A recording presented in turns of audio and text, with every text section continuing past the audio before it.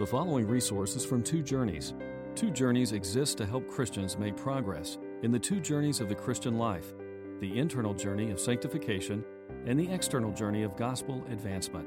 We do this by exporting biblical teaching for the good of Christ's church and for the glory of God. Please visit twojourneys.org for more resources.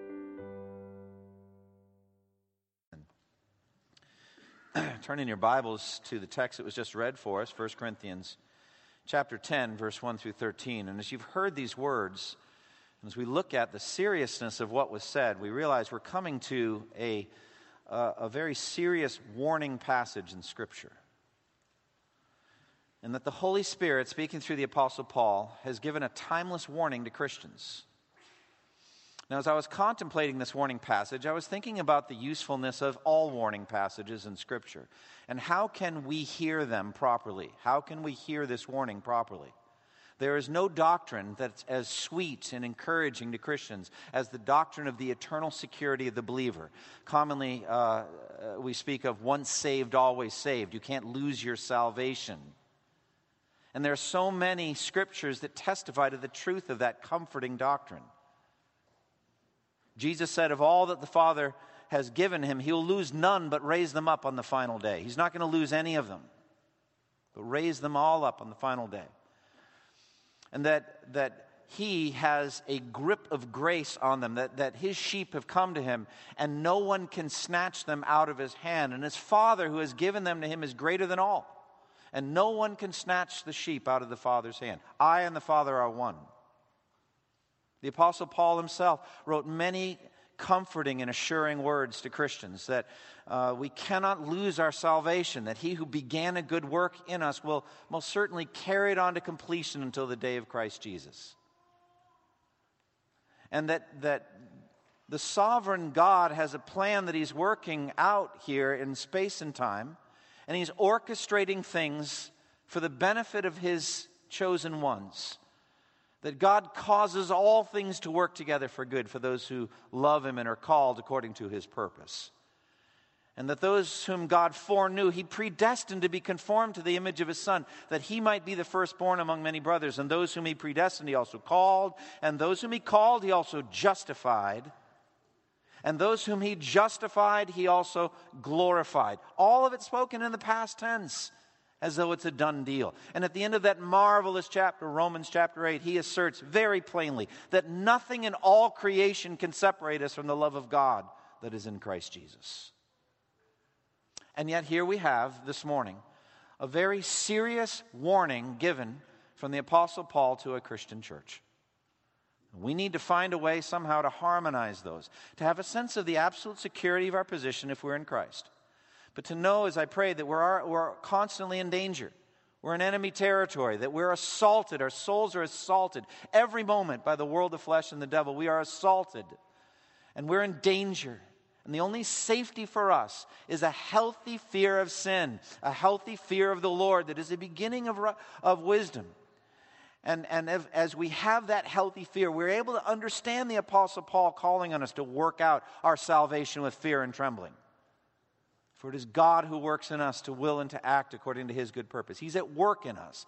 And part of that work he does in the genuinely converted is to give us warnings like this. We need to heed them. The healthiest thing we can do is say, this warning was written for me. And was written for my brothers and sisters here at First Baptist Church. I need to be constantly vigilant over my own soul. I need to be vigilant over the souls of my brothers and sisters. We're not in heaven yet. We're not out of danger yet. And that's the way we should hear this warning. Well, let's try to understand the context. The Corinthian church that Paul's writing to here was a church that was richly blessed, but also deeply dysfunctional. Richly blessed, but deeply dysfunctional.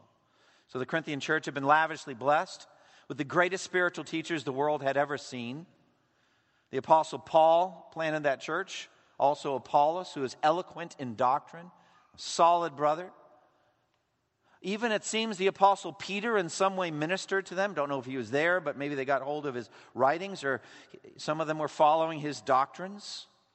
But all of them were below the greatest teacher that has ever lived, our Lord and Savior, Jesus Christ. And so they had received the teachings from Christ mediated through these great human teachers. And so they were blessed. They were blessed doctrinally. They were blessed with every spiritual gift. There was a superabundance of spiritual gifts in that Corinthian church. And many of them had attained a very high level of doctrinal proficiency. They understood doctrine very well. They had a lot of knowledge. But for all of that, they were deeply dysfunctional. They were divided. There were factions and divisions among the Corinthian church. Some of them were indulging in sexual immorality, even visiting temple prostitutes and other forms of sexual immorality. And worst of all, they were very proud of themselves. They were a proud church. And Paul knew that this gifted, talented, sinning church was actually in great danger. And he wanted to warn them lovingly about their danger and to call them to constant vigilance over their own souls and the souls of their brothers and sisters. And that's the purpose of this text. Paul's most recent assertion has to do with his own fear about himself and his own vigilance over his own life and his body. Paul himself had been lavishly blessed by the Lord Jesus Christ. 3 times Paul had seen the resurrected, glorified Lord. 3 times. It's incredible. He had been spared death on the Damascus road. And then he had been miraculously healed from blindness by Ananias, who laid hands on him. And he had been given this incredible ministry. What a privilege. He was called the apostle to the Gentiles. He learned the gospel directly from Almighty God himself without any human mediation. God himself taught him the gospel. He was caught up to the third heaven, caught up to paradise, and heard inexpressible things. He was raised from being stoned, perhaps even to death, and then went on with his courageous, bold, energetic preaching ministry. He heard doctrine directly from God through the Holy Spirit and wrote down 13 epistles that make up the bulk of our New Testament. He wrote the book of Romans. Paul was lavishly blessed by God. He had been empowered by the Spirit to perform signs and wonders, healings, even raising the dead. He had preached boldly in city after city. Everywhere he went, it seems, he planted a church. Perhaps thousands of people owed their salvation to hearing the gospel from the Apostle Paul. Certainly from those that Paul also trained. He was a leader of leaders, a discipler of church leaders. And he was clearly beloved and dearly beloved by churches everywhere. But he lived in fear, in the sense. Look again at 9:27, what we just covered last week. He said, I beat my body and make it my slave, lest, after I've preached to others, I myself may be disqualified from the prize. For I do not want you to be unaware, brothers. Goes right on into this warning. You see, it's tied together. Paul was concerned, and he's applying the warnings to himself first, but then to them, the Corinthian church. Paul was afraid that his own body, his own flesh, his sin nature would drag him off the path of Christ, off the path of holiness, with the result of him being disqualified from the prize of, first and foremost, being a faithful servant, a fruitful servant of Jesus Christ. They'd be disqualified from ministry. He knew his own weakness, how horrible that would be, how devastating it would be to the churches if he fell into sin and was evicted from the ministry by a holy God after he had preached the gospel in so many locations. So he beat his body, said, made it his slave. Now this is the fear, as I said last week, that I have as well and should have. It's healthy for me to have it. All pastors should have it. Richard Baxter, in his classic Reformed pastor, said this to his brother pastors. He said, take heed to yourselves, lest you live in those sins which you preach against in others. Will you preach Christ's laws and willfully break them? If God's threatenings be true, then why do you not fear them? And if they be false, then why are you needlessly troubling men with them and put them into such frights without a cause? So take heed to yourselves, brother pastors, Richard Baxter would say, the Apostle Paul would say in Acts 20. Take heed to yourselves. But it's the same warning given to all Christians, not just those in vocational ministry. It's given to all of us. We all need to take heed to ourselves, to our souls. The great danger here is that spiritual privileges, great spiritual privileges, can lead to complacency and pride and sin. God gives to sinners lavish blessings of His grace. We sinners, we deserve to be condemned eternally to hell for our sins. But instead, God, because He's rich in mercy, covered our sins with the blood of His own Son, the Lord Jesus Christ. And furthermore, once we have come to forgiveness of sins, He is incredibly patient with us day after day with all of our sins. He continues to forgive us our sins whenever we confess them to Him. We sinners, we deserve to be excluded from the presence of God. Instead, God has reconciled us to Himself, and this is incredible, has actually adopted us as His sons and daughters to be in His family forever. We sinners deserve to waste our earthly lives in frivolous pursuits, to spend our whole lives storing up wood, hay, and stubble that'll just get burned at the end. Instead, God has richly blessed us with spiritual gifts and has actually gone ahead of us to prepare good works in advance that we should walk in them. Now, beyond all of this, God has lavished so many other spiritual blessings on us. And I want to say specifically here in our American church context, incredible spiritual resources, seminaries that teach true doctrine, authors that write excellent books that help us in our Christian lives, Christian media, making sermons and podcasts and other resources available to us constantly. Beyond that, there's just material blessings, ample food, clothing, shelter for us, myriad luxuries, myriad pleasures, common grace blessings, beautiful scenery, stable government, good economy, peace. The blessings go on and on. And for us, specifically at this church, First Baptist in Durham, we have been so blessed by the spiritual gifts of other brothers and sisters. It's been going on for years. My family and I have been blessed for almost 21 years by a river of blessings that have come from the spiritual gifts of other brothers and sisters at this church. There's a heritage here of faithful gospel ministry that's been going on for a long time. We have a strategic location. We're surrounded by good places of employment. The area is attractive to people. People are pouring in here. We have open doors of ministry opportunities here. Lost people who need to hear the gospel. So we're lavishly blessed. So the danger's clear. I've already set it up. You understand what it is. These blessings, this river of blessing that's come to us by grace can make us complacent, can make us lazy, and actually bold in sin, presuming on God's patience and grace. Jesus Himself said in Luke 12:48, "From whom much is given, much is expected." And we've been given much, brothers and sisters. We've been given much. Now, Satan can use our blessings to lull us into carnal ease and arrogant overconfidence, and we can relax our spiritual vigilance, and we can start playing with sins and with worldliness, and little by little become corrupt and worldly ourselves. And by these devastating processes, godlier and more gifted men than I have been disqualified from ministry. By this devastating process, churches bigger and more lavishly blessed than ours have become corrupt, and eventually Christ has removed the lampstand. So the key command is in verse 12. Look at it if you would. Therefore, let anyone who thinks that he stands take heed lest he fall. That's the warning. That's the central warning in this text. If you think you're standing, you better watch out. You better take heed lest you fall. So the Scripture is a clear warning. And it's a warning given to Christians. It's a warning given to spiritually blessed people, to Christians everywhere in every generation for 2,000 years. It's a warning to all of us that we should live in a healthy fear of sin, that we would respond to the danger that every generation faces with the same kind of vigorous holiness and commitment that the Apostle Paul used to pursue his own race. I beat my body and make it my slave, lest I will be disqualified.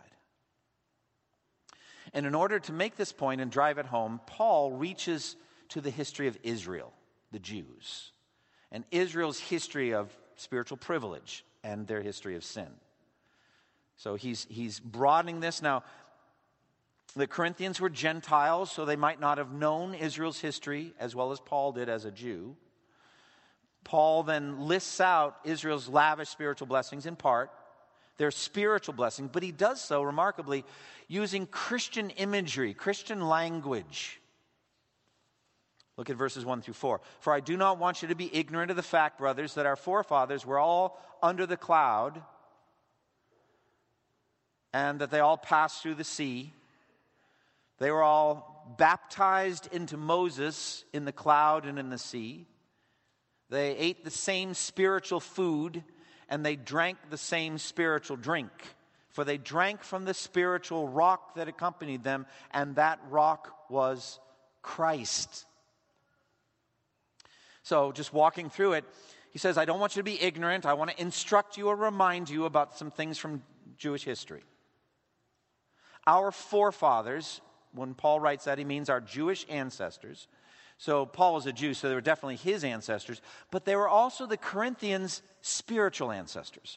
Because we find out in other places in Scripture, we who are believers in Christ are actually honorary sons and daughters of Abraham. We're honorary Jews.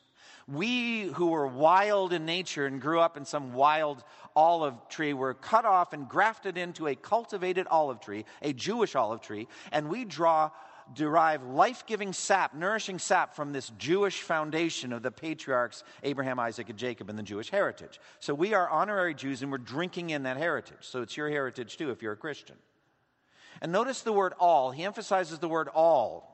He says they were all under the cloud, and they all passed through the sea, and they all were baptized into Moses in the cloud and the sea, and they all ate the same spiritual food, and they all drank the same spiritual drink.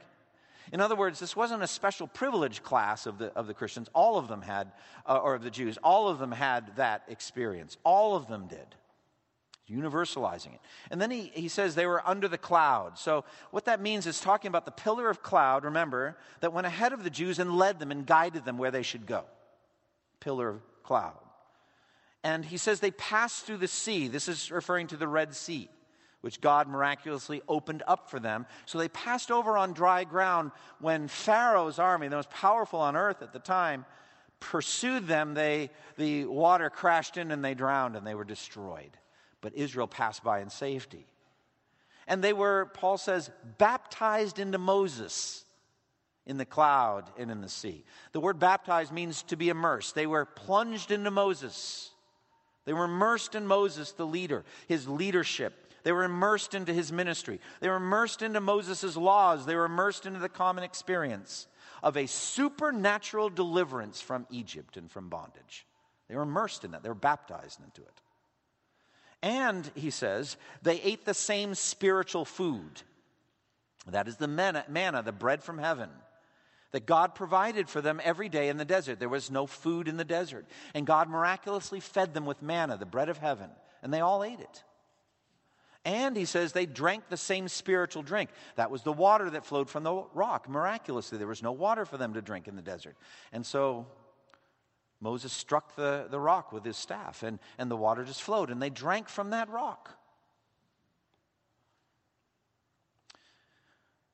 Now, Paul Christianizes these experiences using the word baptized into Moses and ate spiritual food and drank spiritual drink like the Lord's Supper. So he's, I think, bringing it over into Christian language for their purpose. And he emphasizes that all of these spiritual experiences the Jews went through were foretastes of Christ. Actually, he says that rock was Christ.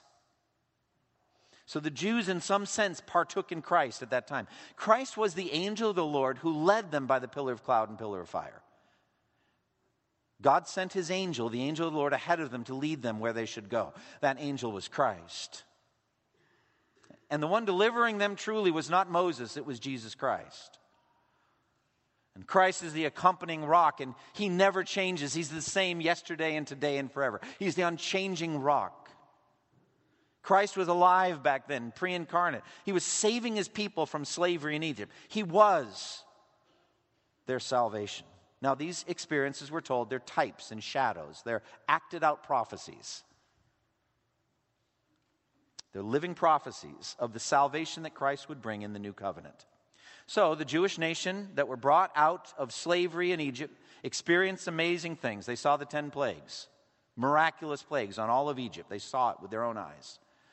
They saw the awesome Red Sea miracle, I think the most spectacular miracle God has ever done in history, just in terms of spectacle and the massive force needed to do it. Incredible. And they saw God descend in fire on Mount Sinai, and they heard the actual voice of God speaking the 10 Commandments. Nevertheless, oh, what a terrifying word that is. Nevertheless, despite all of those blessings, nevertheless, God was not pleased with most of them. Their bodies were scattered all over the desert. God killed them all, except Joshua and Caleb. That generation, he killed them all. That whole generation of Jews ended up being scattered throughout the desert over 40 years. They did not die all at once, but God killed them off little by little, allowing their children to grow up in their place. And to them, he would give the promises of crossing the Jordan and inheriting the promised land. They themselves died in the desert because they refused to believe God and trust him and cross over in the time of the 10 spies. And they did not trust God, and so God judged them, and their bodies were scattered in the desert. He was not pleased with them. This is terrifying. And so the Apostle Paul is taking this terrifying history of the Jews and pressing it onto the conscience of Christians. Look at verse 6. Now these things occurred as examples to keep us from setting our hearts on evil things as they did. That's why it happened. God orchestrated this history and wrote it down through Moses so that we could read it and take it to heart. Look again at verse 11. These things happened to them as examples and were written down as warnings for us, on whom the fulfillment of the ages has come.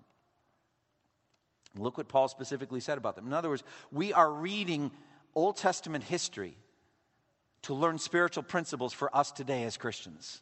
And part of that, friends, is warning. Part of what we get out of reading the Old Testament is warning. Look what he says about them. They set their hearts on evil things. Verse 6. All sin begins with lust, an evil desire that leads us astray. James says in James 1, 14 and 15, each one is tempted when by his own evil desire, lust, he is dragged away and enticed. Then after desire has conceived, it gives birth to sin. And sin, when it is full grown, gives birth to death. Our hearts are prone to wander.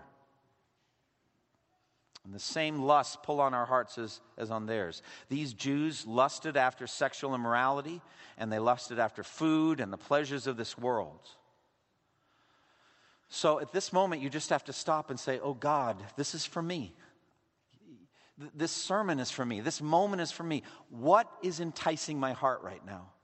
What lusts are assaulting me? What is having an inroad into my life right now? What do I need to fight, God? What areas of my bodily life do I need to beat down and enslave to Christ? That's what we need to do, all of us. Secondly, he said, they indulged in idolatry and sexual immorality. Verse 7, do not be idolaters, as some of them were, as it is written, the people sat down to eat and drink and got up to indulge in pagan revelry. So idolatry is not just bowing down to a golden calf, as the Jews did. It's living for any created thing, any creature above God. So at that time, when Moses went up on Mount Sinai and he was receiving the 10 Commandments engraved with the finger of God on tablets of stone, they made a golden calf, and they were feasting and getting drunk and getting up from the feast to have an orgy. Exodus 32:6 literally says they got up to play. And the word play there in the Hebrew is the same thing that Isaac was doing with his wife Rebekah. It's definitely sexual in nature. He's playing in that sense. And so they were just running wild in that play. Sexual immorality. And then Paul makes it very clear in verse 8, we should not commit sexual immorality as some of them did, and in one day 23,000 of them died. These same desires assault our souls as well. They're a deadly danger now as much as they were then. God is no less holy now. The same God that killed 23,000 of his own people then, he's just as holy now. He's just as against fornication now, sex outside of marriage, as he ever was then. He hasn't changed. He's the same God. And he killed people for those sins. Thirdly, these people tested the Lord. Look at verse 9. We should not test the Lord as some of them did, and they were killed by snakes. This means to test God's patience, to provoke him to his face, to be arrogant and push hard against God's laws, and challenge his authority and presume upon his grace. God sent poisonous snakes, and many of them died, and they tested him again and again. Now, some of you, I don't know who, but some of you may be living bold lives in sin right now. You may be pushing hard against what you know God has forbidden. And you are trying his patience. You do not realize that God's patience is meant to lead you to repentance. It says concerning the symbolic woman, actual woman, but symbolically named Jezebel, and her followers, they were being led into sexual immorality in the book of Revelation. The Lord says, I've given her time to repent, but she was not willing. There is a time to repent, and you're putting God to the test. It's time to repent. Fourthly, the people grumbled against the Lord, complaining about his provision for them. God supernaturally fed them with manna, and they complained. They were sick of eating the manna. We despise this loathsome food, they called it. This grumbling and complaining against the Lord's provision is a root issue. There's a roaming discontent that seizes our hearts and leads us into covetousness and leads us into lust and into other things. We're not satisfied with the boundaries God has set for us and what he's given us, and so we roam and look for something else. So, Paul cites this terrible history to prove that the spiritual privileges that we receive in Christ are no protection from the warfare we must fight. They're no protection from the holiness of God if his privileged people indulge in this same pattern of sin. Look again at verse 6. These things occurred as examples to keep us from setting our hearts on evil things as they did. Again, look at verse 11. These things happened to them as examples and were written down as warnings for us, on whom the fulfillment of the ages has come. So let's consider our greater privileges than the Jews, and our greater responsibility, and our greater danger than theirs.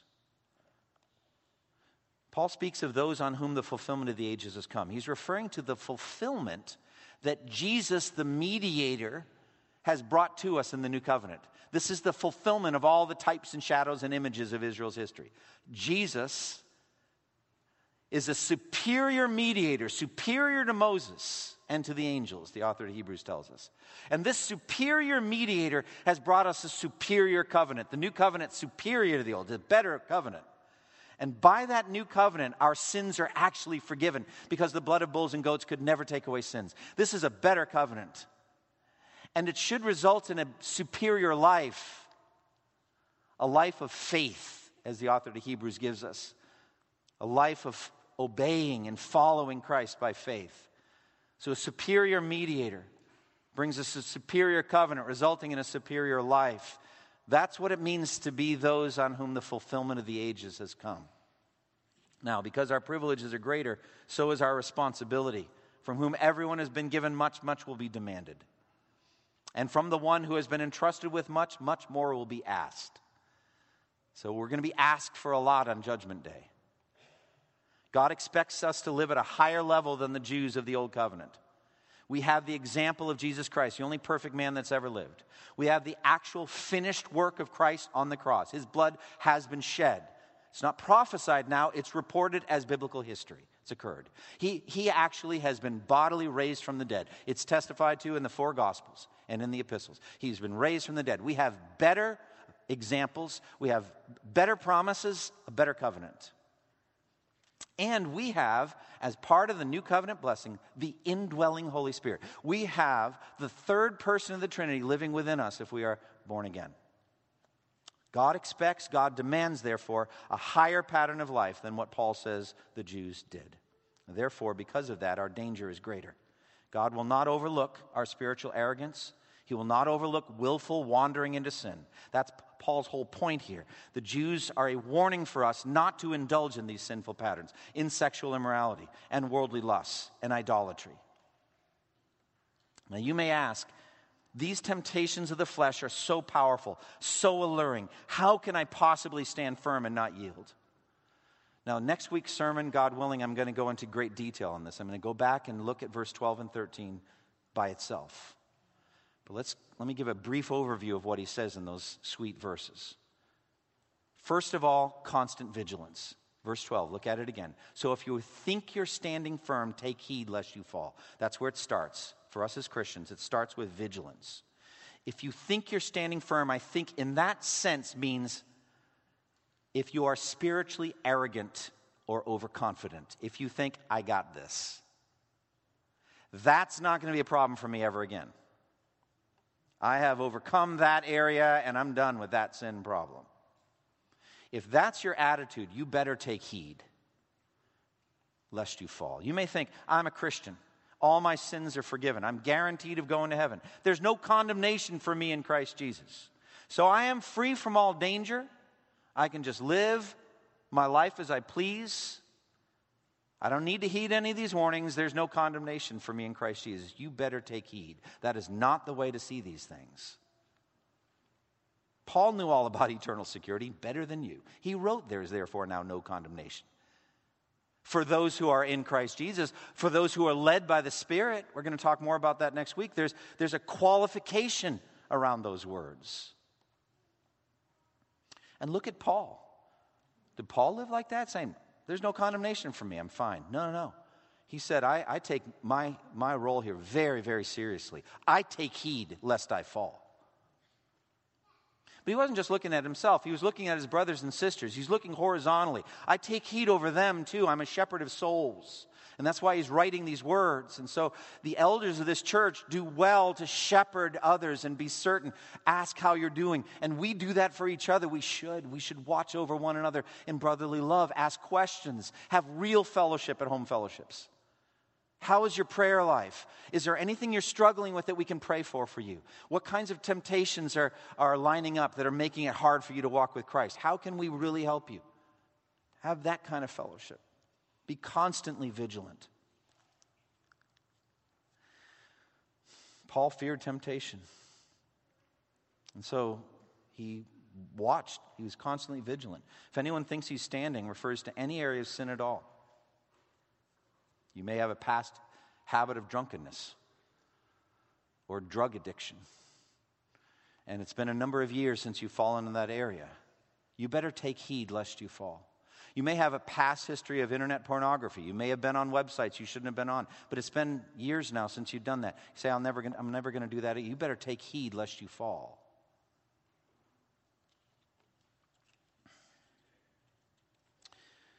I was reading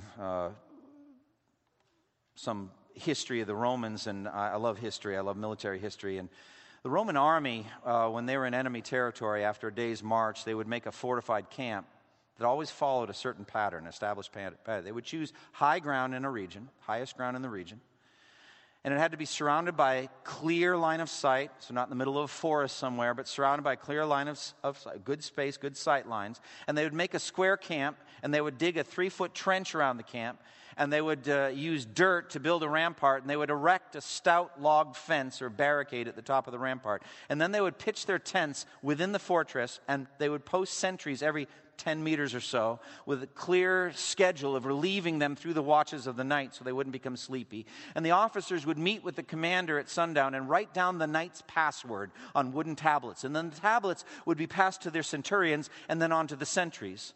And then the tablets were returned to the centurions and back to the commanders so that none of those tablets could go missing. Then and only then would the Roman army safely bed down for the night. Now, in the year 73 BC, during a slave revolt led by a gladiator named Spartacus, the Roman commander Gaius Claudius Glaber failed to follow these patterns to protect his army. He greatly underestimated the slave revolt. He did not dig the moat. He did not put up the palisade. They just went to bed. And Spartacus led a night raid and slaughtered the soldiers in their beds. Take heed. Put the moat and the wall around. Put sentries on the wall. Watch. As Jesus said, watch and pray so that you will not fall into temptation. The spirit is willing, but the body is weak. Now, he says, if anyone thinks he stands, Paul said this, when I'm weak, then I'm strong. That's like a partner verse of this. What it means is, if I know I can't survive unless Jesus helps me, if I know I can't make it through a day without sin unless Jesus feeds me, if I know that He's the vine and I'm the branch and I have to abide in Him and walk with Him by the Spirit and by the Word, if that's how I think, then I'm actually strong. But he'd turn it around. If I think I don't need Jesus and I don't need prayer and I'm fine in this area and nothing like that could ever happen to me, then I'm actually weak. So how can we be vigilant? Well, friends, we're going to talk more about that next week. But don't expect a single day off. Fight sin every day. We're going to look next week at John Owen's mortification of sin. We're going to learn how to starve it to death and how to fight it. We're going to learn how to put on our spiritual armor every day, Ephesians 6, so that you can take your stand against the devil's schemes. We're going to talk about how to learn from your own sins. How to learn from when you fail. Don't just confess it and don't just mourn over it. Do that, but learn. What did he do to get you? What temptations did he use to pick the locks of your resolve? You know one that I found consistently? Self-pity. When you feel like you've had a hard day and things have been rough on you and there's other circumstances that are happening in your life, maybe with your family, with your spouse or something like that, start feeling sorry for yourself, guess what? You probably have left open the door for some temptation to come and lay you low. So we've got to be vigilant and fight. We're going to talk more about this next week. But praise God for verse 13. No temptation has seized you except what is common to man. But God is faithful, and He will not allow you to be tempted beyond what you can bear. But with the temptation, He will provide a way of escape so that you can stand up under it. What a mystery. Stand up by running for your lives. We're going to talk about that next week. And I want to say one final thing. We pray every week that God would bring people here who are not yet Christians. And I trust that He answered that prayer again. Now, maybe you are among those who walked in here this morning not yet converted. These things that I'm giving, this advice that I'm giving, are for Christians. For you, the danger should cause you to flee for the first time to Christ and to Him crucified. And to realize you can't fight any sin patterns on your own. The Bible says that apart from Christ, every individual is a slave to sin. You can't help yourself. And so if you see the seeds of your own destruction, you know that you sin in these ways, and then God's laws are for you too. What they should make you do is flee to Christ. So flee to Him. Don't leave this room unconverted. All you have to do is call on the name of the Lord Jesus, and you will be forgiven. You will be saved. And then you can begin battling your sin like the rest of us need to. So come to Christ and trust in Him and receive grace and mercy and forgiveness. Close with me in prayer. Father, we thank You for the things that we've learned today in Scripture. We have more to learn. God, give us time. Bring us back here, if You would, next week to talk about practicalities and things that we have to learn on how to put sin to death and how to starve lusts and how to kill temptations and what we can do to starve sin to death. Help us, O Lord. In the meantime, renew our commitment as Christians to fight the good fight of faith, to put on the spiritual armor, to not yield for an instant to any sin. Help us instead to be a holy people for the praise of Your glory. And we pray in Jesus' name. Amen. Thank you for listening to this resource from twojourneys.org. Feel free to use and share this content to spread the knowledge of God and build His kingdom. Only we ask that you do so for non-commercial purposes and in accordance with the copyright policy found at twojourneys.org.